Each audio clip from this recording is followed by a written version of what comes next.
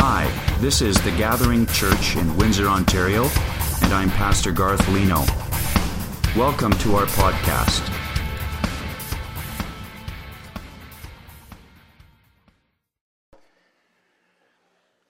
Every marriage begins with excitement and enthusiasm, joy, great delight. But it doesn't take very long for the pressure of real life to take its toll. Shortly after the honeymoon, most couples realize they did not marry the perfect mate. And day after day, and month after month, and perhaps even year after year, husbands and wives start to accumulate disappointment in each other. And if they don't deal with that disappointment quickly turns into resentment, which also gets buried and stuffed down because we don't want to talk about it. In that dark place of resentment, husbands start to withhold the one thing that their wives really need the most, and that's unconditional love. And in that same dark place, wives begin to withhold the one thing that husbands long for, and that's unconditional respect. So she withholds unconditional respect, and that causes him to withhold unconditional love, which only enhances and gives her the right, she thinks, to withhold unconditional respect, which only encourages him to withhold unconditional love even more. And do you see how quickly you can get on the crazy cycle? You see how quickly it happens and how it continues to feed day after day. And accumulated resentment begins to build. Accumulated resentment can destroy unity. It can thwart forgiveness. It can frustrate progress. It can slow down reconciliation. Because we're building up resentment. We're accumulating it. And you get buried so deep in that stuff of resentment that pretty soon you need to hire a backhoe just to get up to the surface. You need a front-end loader so you can see your way forward. Well, let me give you some pointers this morning on excavating that resentment. How to get rid of that so that you can move forward in your relationships. Excavation tip number 1. Endeavor to understand how you have offended your spouse or your fiancé or your best friend. Try to understand, endeavor to understand how you have offended your spouse. Book of Proverbs tells us in Proverbs 2, verses 3 through 6, if you call out for insight and raise your voice for understanding, if you seek it like silver and search for it as for hidden treasures, then you will understand the fear of the Lord and find the knowledge of God. For the Lord gives wisdom. From His mouth come knowledge and understanding. I think that says to us that when we get really serious and really hungry about this excavation project, when we seek the face of God in humility, when we cry out for insight and try to understand what it is that we've done that's so bad, that's created so much resentment in the heart of our spouse, then He will help us to grasp that and learn from it and move forward. And it occurred to me this morning that, if you cry out for wisdom and you call out for insight and you ask God for understanding of what it is that you've done that's caused this offense to take place, if you don't get an answer, just ask your spouse. They'll tell you really fast what it is you've done, and that will help also. Excavation tip number 2. Admit your part in weakening the relationship. Always takes two to tango, right? After 30-some years of pastoral ministry, I've come to the conclusion that there really, very, very seldom is there an innocent party, 100% innocent. We all contribute in some way, shape, or form to the demise, to the difficulty, to the challenges in our relationship. And admitting failure is never easy. Confessing your sin to your partner is hard, but it's really critical in developing or regaining some health in that relationship. It's critical for us to admit our part in weakening the relationship. James chapter 5, verse 16 says, confess your sins to one another and pray for one another that you may be healed. Now, I know that comes in the context of physical sickness or perhaps even emotional distress or illness. Maybe even mental illness might be in the picture there within the purview of James chapter 5. This verse comes in that context, but surely it would apply to a relationship as well. It would apply to a marriage as well. That if we were to confess our sins to one another and pray for each other, there might be healing in that relationship. Doesn't that make sense? Then we have a look at 1 John chapter 1, verses 8 through 10. Again, from a relationship point of view. Let's just try and view this through a different lens this morning. We're talking about relationships. We're talking about marriage and significant relationships with other people. We have a look at these verses from a relationship point of view. It says, if we say we have no sin, we deceive ourselves, and the truth is not in us. If we confess our sins, He is faithful and just to forgive us our sins and to cleanse us from all unrighteousness. If we say we've not sinned, we make Him out to be a liar, and His word is not in us.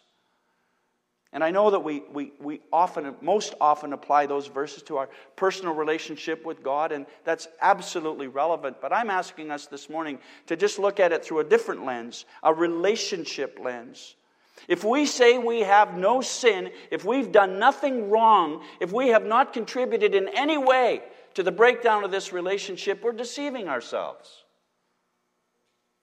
If a husband or wife claims to be completely without sin, without any responsibility for problems in the marriage, without any liability, without any blame, then he or she is probably deceiving themselves. On the other hand, if you look for that place where you have contributed and admit your part in the breakdown of the relationship or the destabilization of the relationship, if you confess your sins to God and confess your sins to your fiancé or your spouse or the people that you're closest to, and the desire to excavate all that resentment from that relationship, then your excavation project is well on its way to success. But this is a critical component. Excavation tip number 3. Express genuine sorrow whenever you offend your spouse. My wife, Patty, has told me from time to time just how much she appreciates when I take the first step to apologize. And I need to, because I'm usually the one that offends. And so I take that to heart. I try to be the first one to say, I'm sorry. Sincere words of regret, sincere words of sorrow express a repentant spirit. And they begin to soothe the relationship. 2 Corinthians 7:10, godly sorrow brings repentance and leaves no regret, but worldly sorrow brings death. So your expression of sorrow, our expression of sorrow in those moments needs to be honest, and it needs to be sincere, and it needs to be authentic. It needs to come from the heart. You've experienced those apologies, haven't you? Okay, I'm sorry. That really helps. Oh boy, I feel so much better now. Worldly sorrow brings death, but godly sorrow brings restoration and healing to a damaged relationship. A counselor once said to a woman who was under his care, your husband's words have hurt you deeply, haven't they? Uh-huh. So, would you appreciate it if he admitted that he was wrong? What would you do if your husband apologized to you and said he was sorry? She said, I'd call the cops. The puzzled counselor said, You'd call the police? Yes, she said, because I'd want to know what that man did with my husband. This is not her husband. A man who says he's sorry, that's not him. What have you done with my real husband? When we express genuine sorrow, the people who are closest to us should not be shocked. This ought to be something that they're familiar with. For whenever we blow it, whenever we make a bad and make it right and confess and express genuine sorrow for what we've done, it should not be shocking. Our spouse should not be tempted to call the police wondering what happened to the real us. Seek understanding. Admit your mistakes. Express godly sorrow. And then seek forgiveness for your nasty behavior. Harsh words can stay with a person for many years. You know that, right? I still remember the day that my brother-in-law, whom I idolized, I loved this guy. He was older and stronger and smarter, and he had a brand new 1967 Chevy Camaro. Loved that guy, loved that car. So when Rick one day said something to me about my appearance and made fun of me, I never forgot it. Those words just cut me to the core of my being. He's just trying to be funny. And I was just trying to pick myself up off the floor. Devastating. So harsh words can stay with us for years, if not a lifetime. But a gentle word, the Bible says, a gentle word actually turns that stuff away. It turns wrath away. It turns anger away. Proverbs 15:1. A soft answer, a gentle answer turns away wrath, but a harsh word stirs up anger. And what are the most gentle words? What are the softest words we can say to someone after we've said, I'm sorry? Best thing to say is, will you please forgive me? I'm sorry. Will you please forgive me? Our kids, from the time that they were able to speak and understand English, we taught them how to say, I'm sorry. Will you forgive me? Those two phrases go together. I can say I'm sorry without asking to be forgiven. I'm saying to you this morning, that's not enough. It's not enough. It's not going far enough. I can say I'm sorry without ever asking for your forgiveness. Okay, I'm sorry. Well, you did. Okay, I'm sorry. Yeah. Are you ever? That's what I want to say to people when they say to me, okay, I'm sorry. I want to say, you certainly are. You're the sorriest thing I ever seen. So after you say you're sorry, the next sentence needs to be, honey, will you please forgive me? Those two go together. When I've offended Patty and I come to my senses and admit my part and confess my sin and seek her forgiveness, then it clears the way for her spirit to open up to me. Because until that moment, the door is shut. You back down, back off, and get out of here, buddy. Because my spirit's closed to you. And she doesn't even have to say that. You know what I'm saying, guys? She doesn't have to say a thing. You know it. Her spirit is closed. But man, oh man, when I get on my knee and say, honey, I am so sorry. I'm such a jerk. And I apologize. This is the fourth time in a month I've done this and said that, and I'm so sorry. Will you please forgive me? It opens her spirit. It's godly sorrow followed by this seeking of forgiveness. Will you please forgive me? And after I ask her forgiveness, many times she will come back to me. Usually after a little while. And she will say to me, honey, I need to ask you to forgive me too. because I shut down, I closed you out, I was angry, I was upset, I didn't want to have anything to do with you. And that's a beautiful moment for us. It's a beautiful moment. I love making up with my wife. I love it. Sometimes I do bad things just so I can make up. Not really, but it sounds good. Mutual confession and mutual forgiveness. There's nothing like it. It's a wonderful thing to walk in that, to experience that, to receive it, and also to give it.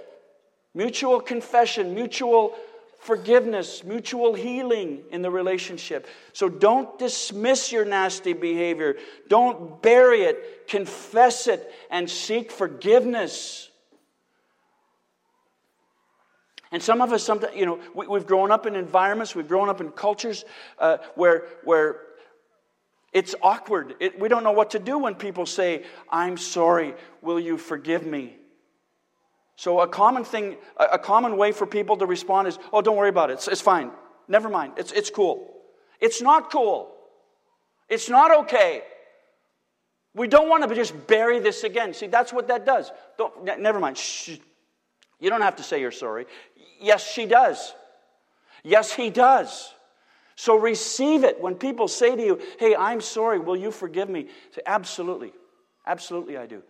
Do not push them back. Do not push them down, because that just causes them to bury that all over again. We need to receive it and accept it and walk in it. We could actually be free of the resentment by following the prescription of healthy relationships in the Bible. If we all learn to express genuine sorrow, godly sorrow, and seek the forgiveness of people we've hurt, man, it would be a different world. We'd be able to excavate all that resentment that's been buried for years and years and years.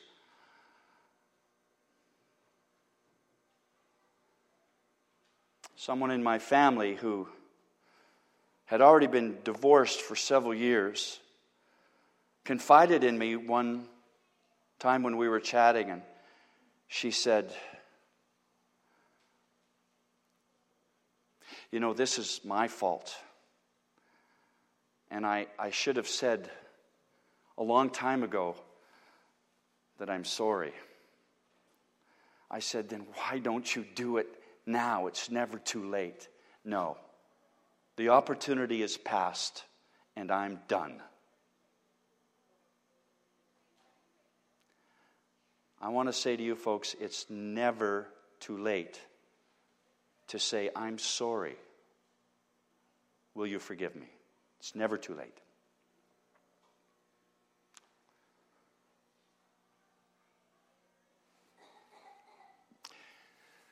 When our kids were really young, I heard a Christian counselor speak once about raising kids. And in a lighthearted moment in the discussion with the audience, someone had asked a question, and the Christian counselor responded and said, "Well, my advice to you, do the very best you can in raising them according to God's standards. And when they turn 18, apologize." And I did that. I know it was a light-hearted moment, but I also knew in that very moment, I am not a perfect father. And I was already aware of some of the mistakes that I was making. I was repeating history. I was taking some of the junk from my old life, from my non-Christian life and my non-Christian family, and repeating some of the same mistakes and raising my own kids. And I knew I had things to apologize for. And so when my son turned 18, around that time, not on his birthday, but close to his 18th birthday, I took my son out for a nice dinner. And at the end of the dinner, I said, part of the reason I'm taking you out for dinner, Nathan, is to say to you, I'm sorry. I've done the very best I could do as your father. And you know that I didn't have a very good example in my own life. And what I've learned at the foot of the cross. And God's been faithful, but I know I've made mistakes.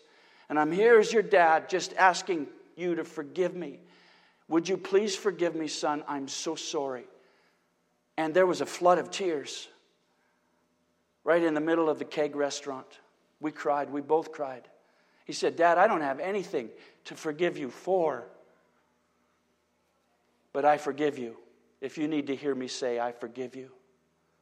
And so 6 years later, when my youngest daughter, Kristen, turned 18, I took her out for dinner, and we did the same thing.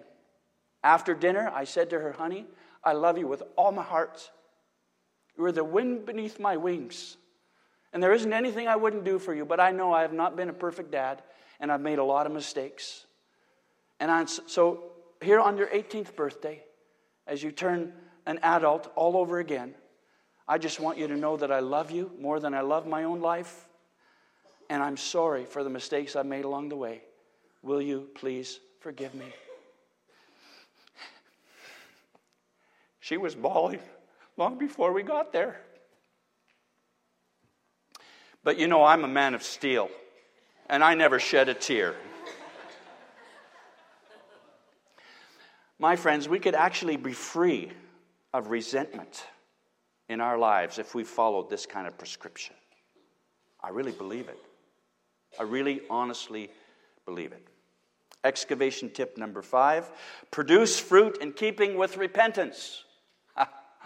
In other words, let your partner, let your family, let your employer see that you really mean business. When you say you're sorry and ask forgiveness, then buck up. Walk the talk after that. Change your attitude, change your behavior, change your actions, change your words. Bring some change to the table. The Bible says in Matthew 3:8 that we're supposed to produce fruit in keeping with repentance. That's actually right in the Bible. And then over in Acts chapter 26, verse 20, the Apostle Paul writes, first to those in Damascus, and then to those in Jerusalem and in all Judea, and then to the Gentiles, I preach that they should repent and turn to God. And that's often where we like to put the period. But he goes on to say, and demonstrate their repentance by their deeds. So after you seek forgiveness, you've got to walk the talk. You've got to prove that you really mean business. You've got to change your behavior. I can't tell you how many times I've apologized to Patty for the same thing. And I can't tell you how many times she said, okay, I forgive you again, but stop it. Change your behavior. Produce fruit in keeping with repentance, right? That's what she's saying. And sooner or later, I will get it. So be patient with me, honey. I'm still learning. Researchers from the University of Georgia recently published a study in the Journal of Personal Relationships. They said that a key to a happy and lasting marriage might be as simple as expressing gratitude regularly.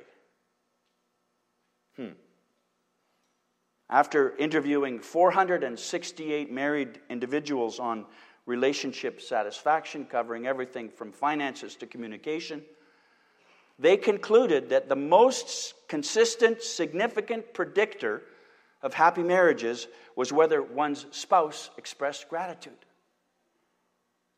Do you do that often? Do you express gratitude to your spouse? Do you tell them how much you appreciate them and what you appreciate about them? The authors of the study said feeling appreciated and believing that your spouse values you directly influences how you feel about your marriage, how committed you are to it, and your belief that it will last. So, my goodness, this is not rocket science. If a happy, healthy relationship can be enhanced by something as simple as expressing gratitude to the other person, we all ought to be experts. But that might be part of the fruit that's in keeping with repentance, is just to say, I appreciate you so much. Thank you for working so hard at your brand new job at the Devonshire to help our family succeed. Wow. Can you imagine?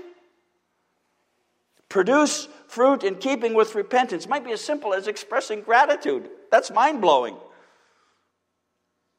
So how do we excavate the stockpile of old resentment? Well, endeavor to understand, admit your part, express genuine sorrow, seek forgiveness, Produce fruit in keeping with repentance. And number 6, rely on the grace of God every single day. Now, the first 5 are helpful, or might be helpful. Number 6 is absolutely critical.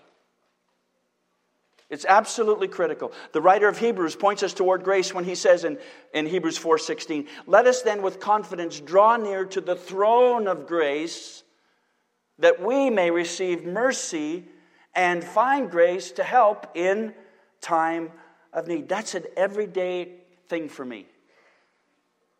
Seriously, that's an everyday thing for me.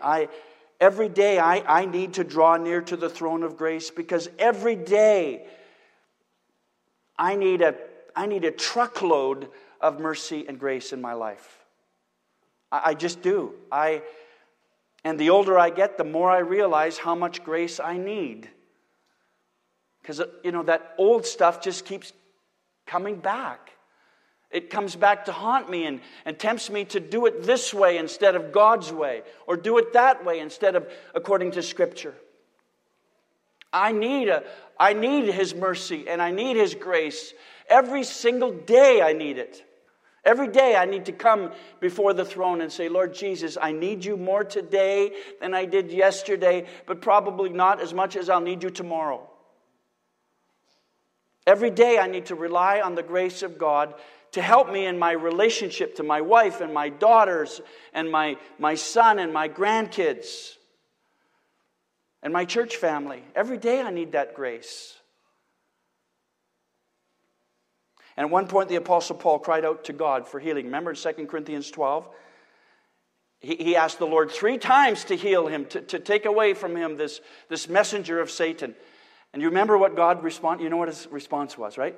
You remember, it's probably on the screen already. "My grace is sufficient for you, Paul." You're not getting healing, all you're getting is grace. That's all you need. My grace is sufficient. Suck it up and deal with it. That's a Leno translation, kind of. But "For my power is made perfect in weakness." Wow. My grace is sufficient. Lord, I need your grace every day. In every relationship I've got. Because in my relationship with other church planners, for example, man, I'm prone to compare and contrast. Okay, well, you've been going less time than we have, and you got more people. Oh.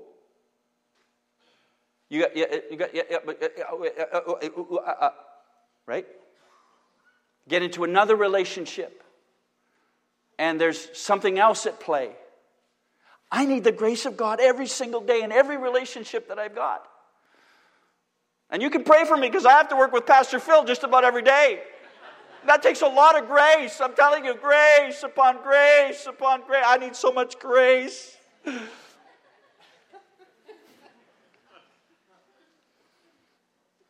In the fall of 2010, millions and millions of people watched their televisions as they were captivated by the story of the miners in Chile who were buried, trapped in this mine in which they were working. Buried beneath 2,000 feet of solid rock, these 33 men became desperate really fast. The collapse of the main tunnel had sealed their exit, that thrust them into survival mode.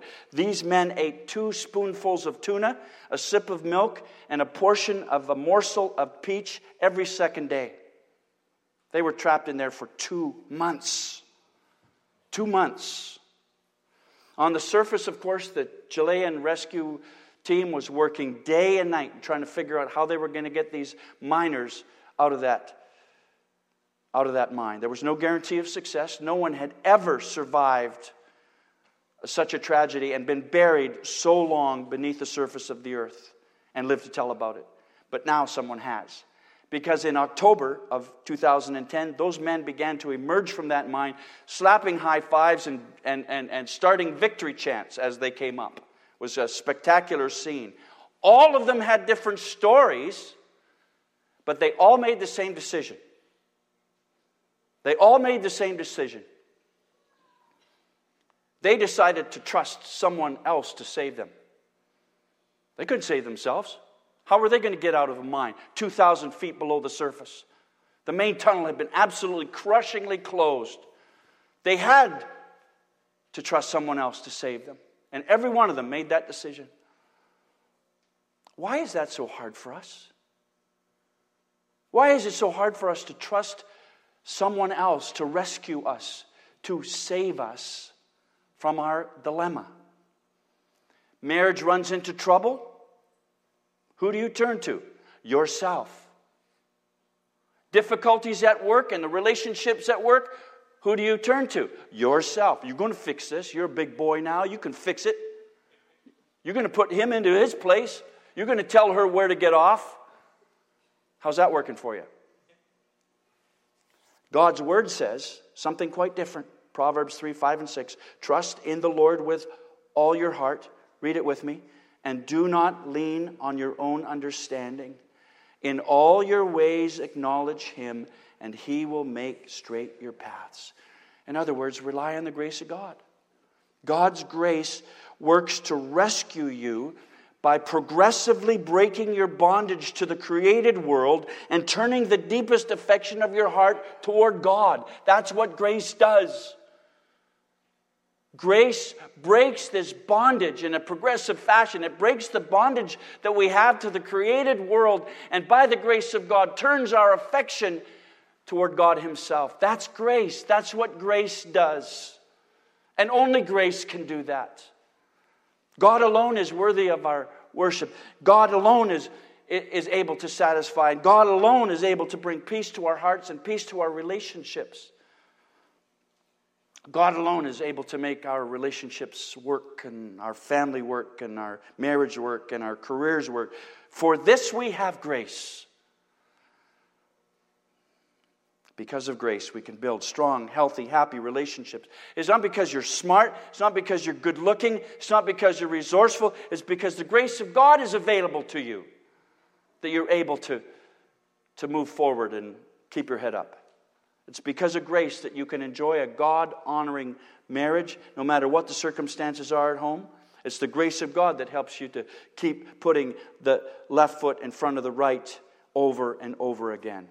It's the grace of God that brings glory and honor and blessing to Him. More than 30 years ago, a well-known jazz pianist by the name of Keith Jarrett played to a live audience in an opera house in Germany. He had requested the Imperial Grand Piano at that facility to be placed on the stage for the concert. Somehow the opera house staff got their signals crossed, and instead of putting the Imperial Grand out there for him, they moved a smaller baby grand piano onto the stage, and apparently the substitute piano was completely out of tune. And the black keys in the middle didn't work. And the pedals stuck. I mean, this piano was unplayable. So Mr. Jarrett walked out onto the stage, played a couple notes. His producer came out, played a couple notes. They didn't say anything to each other. They just walked around the piano, holding their chins. They walked around the piano several times. Played a few more notes. In spite of the obstacles, Keith Jarrett decided to go ahead with the concert. We sat down, he played a couple of notes, and the hair on everybody's arms and the back of their necks stood up. They were amazed at what they heard. The audience was hushed and awestruck as he began to play. That night's performance began with a simple chiming of a few notes and then quickly gained complexity and volume.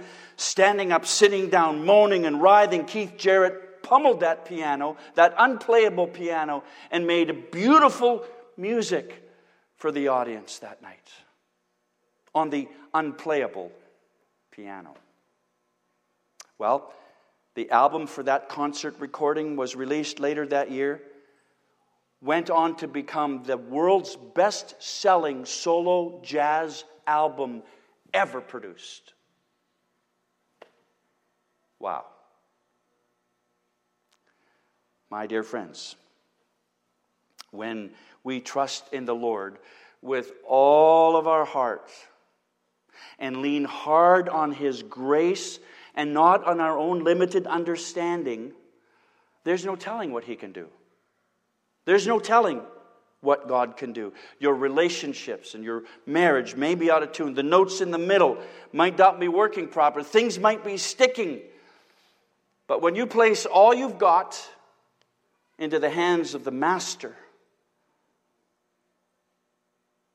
He can make something beautiful out of that. You can trust Him. Let's pray together. Dear Lord Jesus, we come to You now this morning in prayer, gladly placing our trust in You. We're reminded again this morning, Father, that we cannot lean on our own understanding. Every time we do, we blow it.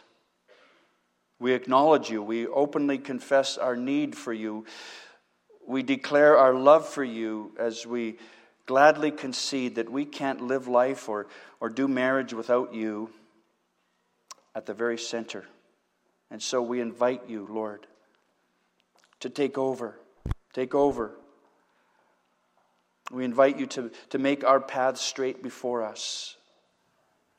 Your grace works to rescue us by progressively and gradually breaking our bondage to the created world and by turning the deepest affection of our hearts toward You. And we thank You for this.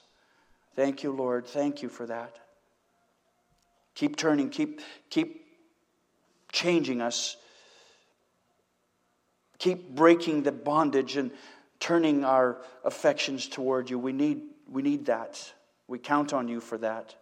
And You alone are worthy, Lord Jesus. You alone are worthy of our praise and adoration, because only You are able to satisfy our hearts and bring peace in our relationships and in our marriages.